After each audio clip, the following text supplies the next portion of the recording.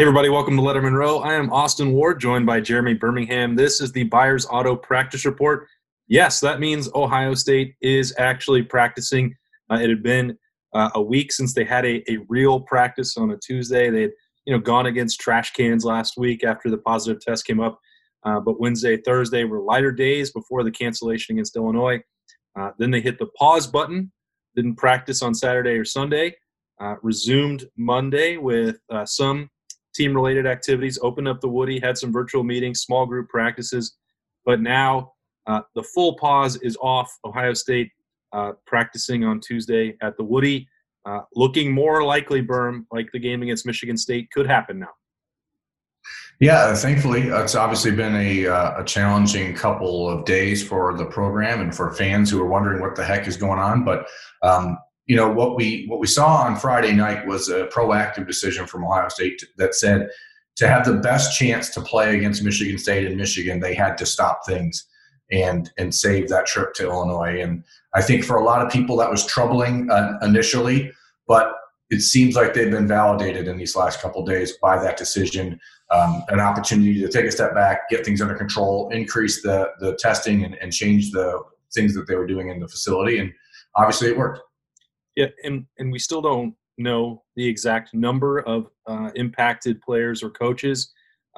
We have a pretty good idea of where they lie, and we certainly know that they were above the threshold in that population total on Friday night. They weren't over in both cases, but that was what you're talking about, to maybe trade one game Illinois for two Michigan State in the game on December 12th, seeing what happens there. But, we do know that they have – the numbers have not gone up in the last couple of days. There's an indication that no new positive tests really since Sunday, but they were at a point where they were close enough. If they'd had one or two more, they could have been tripping up into the red situation where the Big Ten would shut them down for 7 days. So that has not happened. That means that Ohio State, comfortable with those testing numbers, can get back on the field. Now that's even ahead maybe of what we thought the schedule could be for them this week.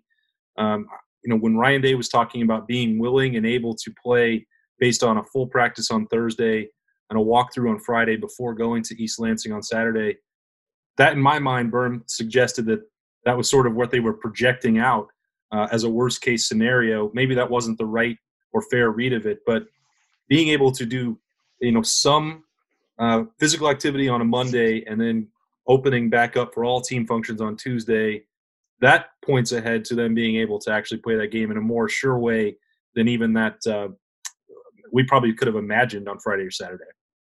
Well, again, I think what they did was take the decision out of the Big Ten's hands so that they could react as they saw best fit.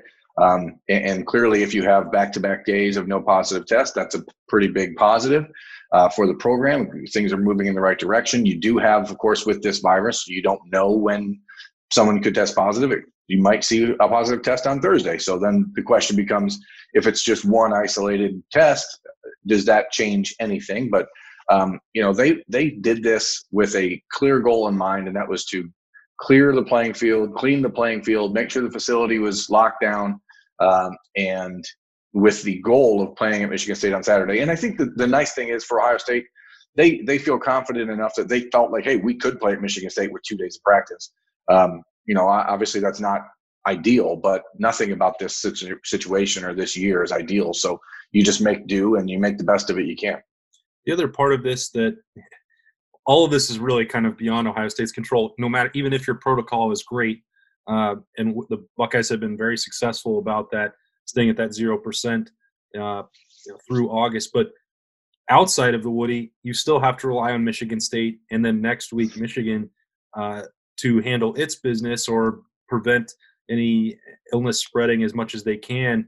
There was no indication from Michigan State. Mel Tucker had his press conference on Tuesday afternoon that the Spartans were not going to be ready to play.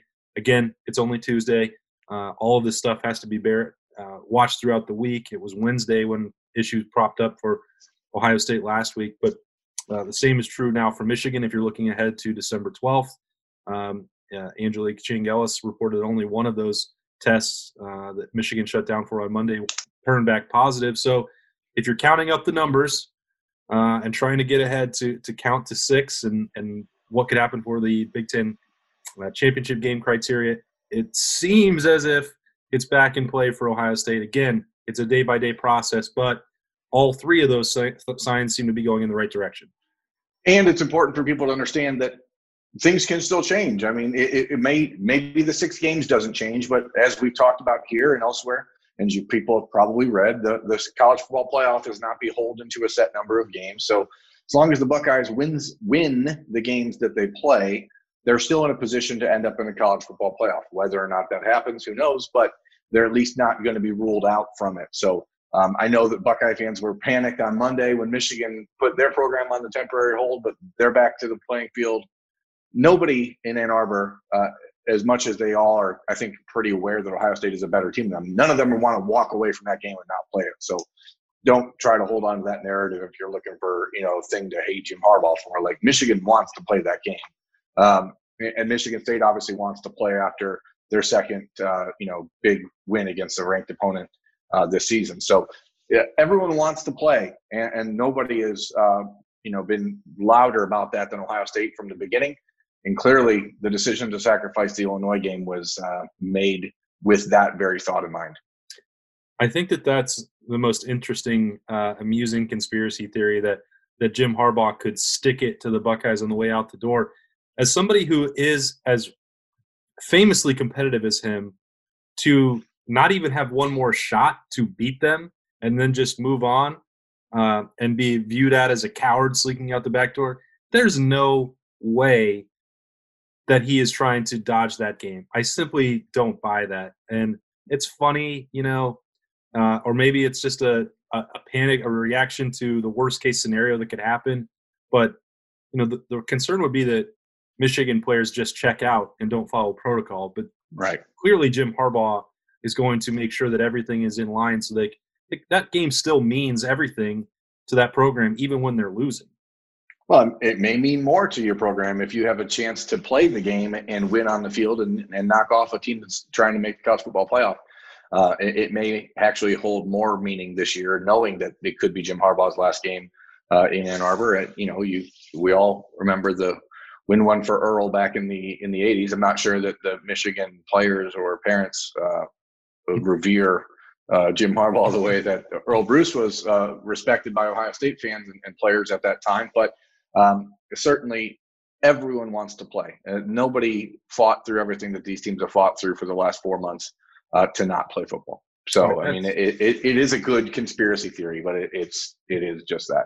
We sometimes like good conspiracy theories on the Buyers Auto Practice Report, but that, again, is a week ahead. We can't really worry about that. Cliches are that because they are true. They become cliches for a reason, and that is Ohio State has to take it day by day, and they have to get to this game first before they can even worry about that. If they're going to get to the 6-game threshold, they need to make it to Saturday to play Michigan State. It looks like they are going to be on track to do that. Practice resume, team-related activities resume. They've had stuff both Monday and Tuesday that are positive developments to be ready for that game on Saturday. We will follow every development that comes throughout the week at Letterman Row as Ohio State tries to get ready for that game on Saturday at noon in East Lansing. He's Berm. I'm Austin Ward. This has been the Buyers Auto Practice Report. We'll see you next time.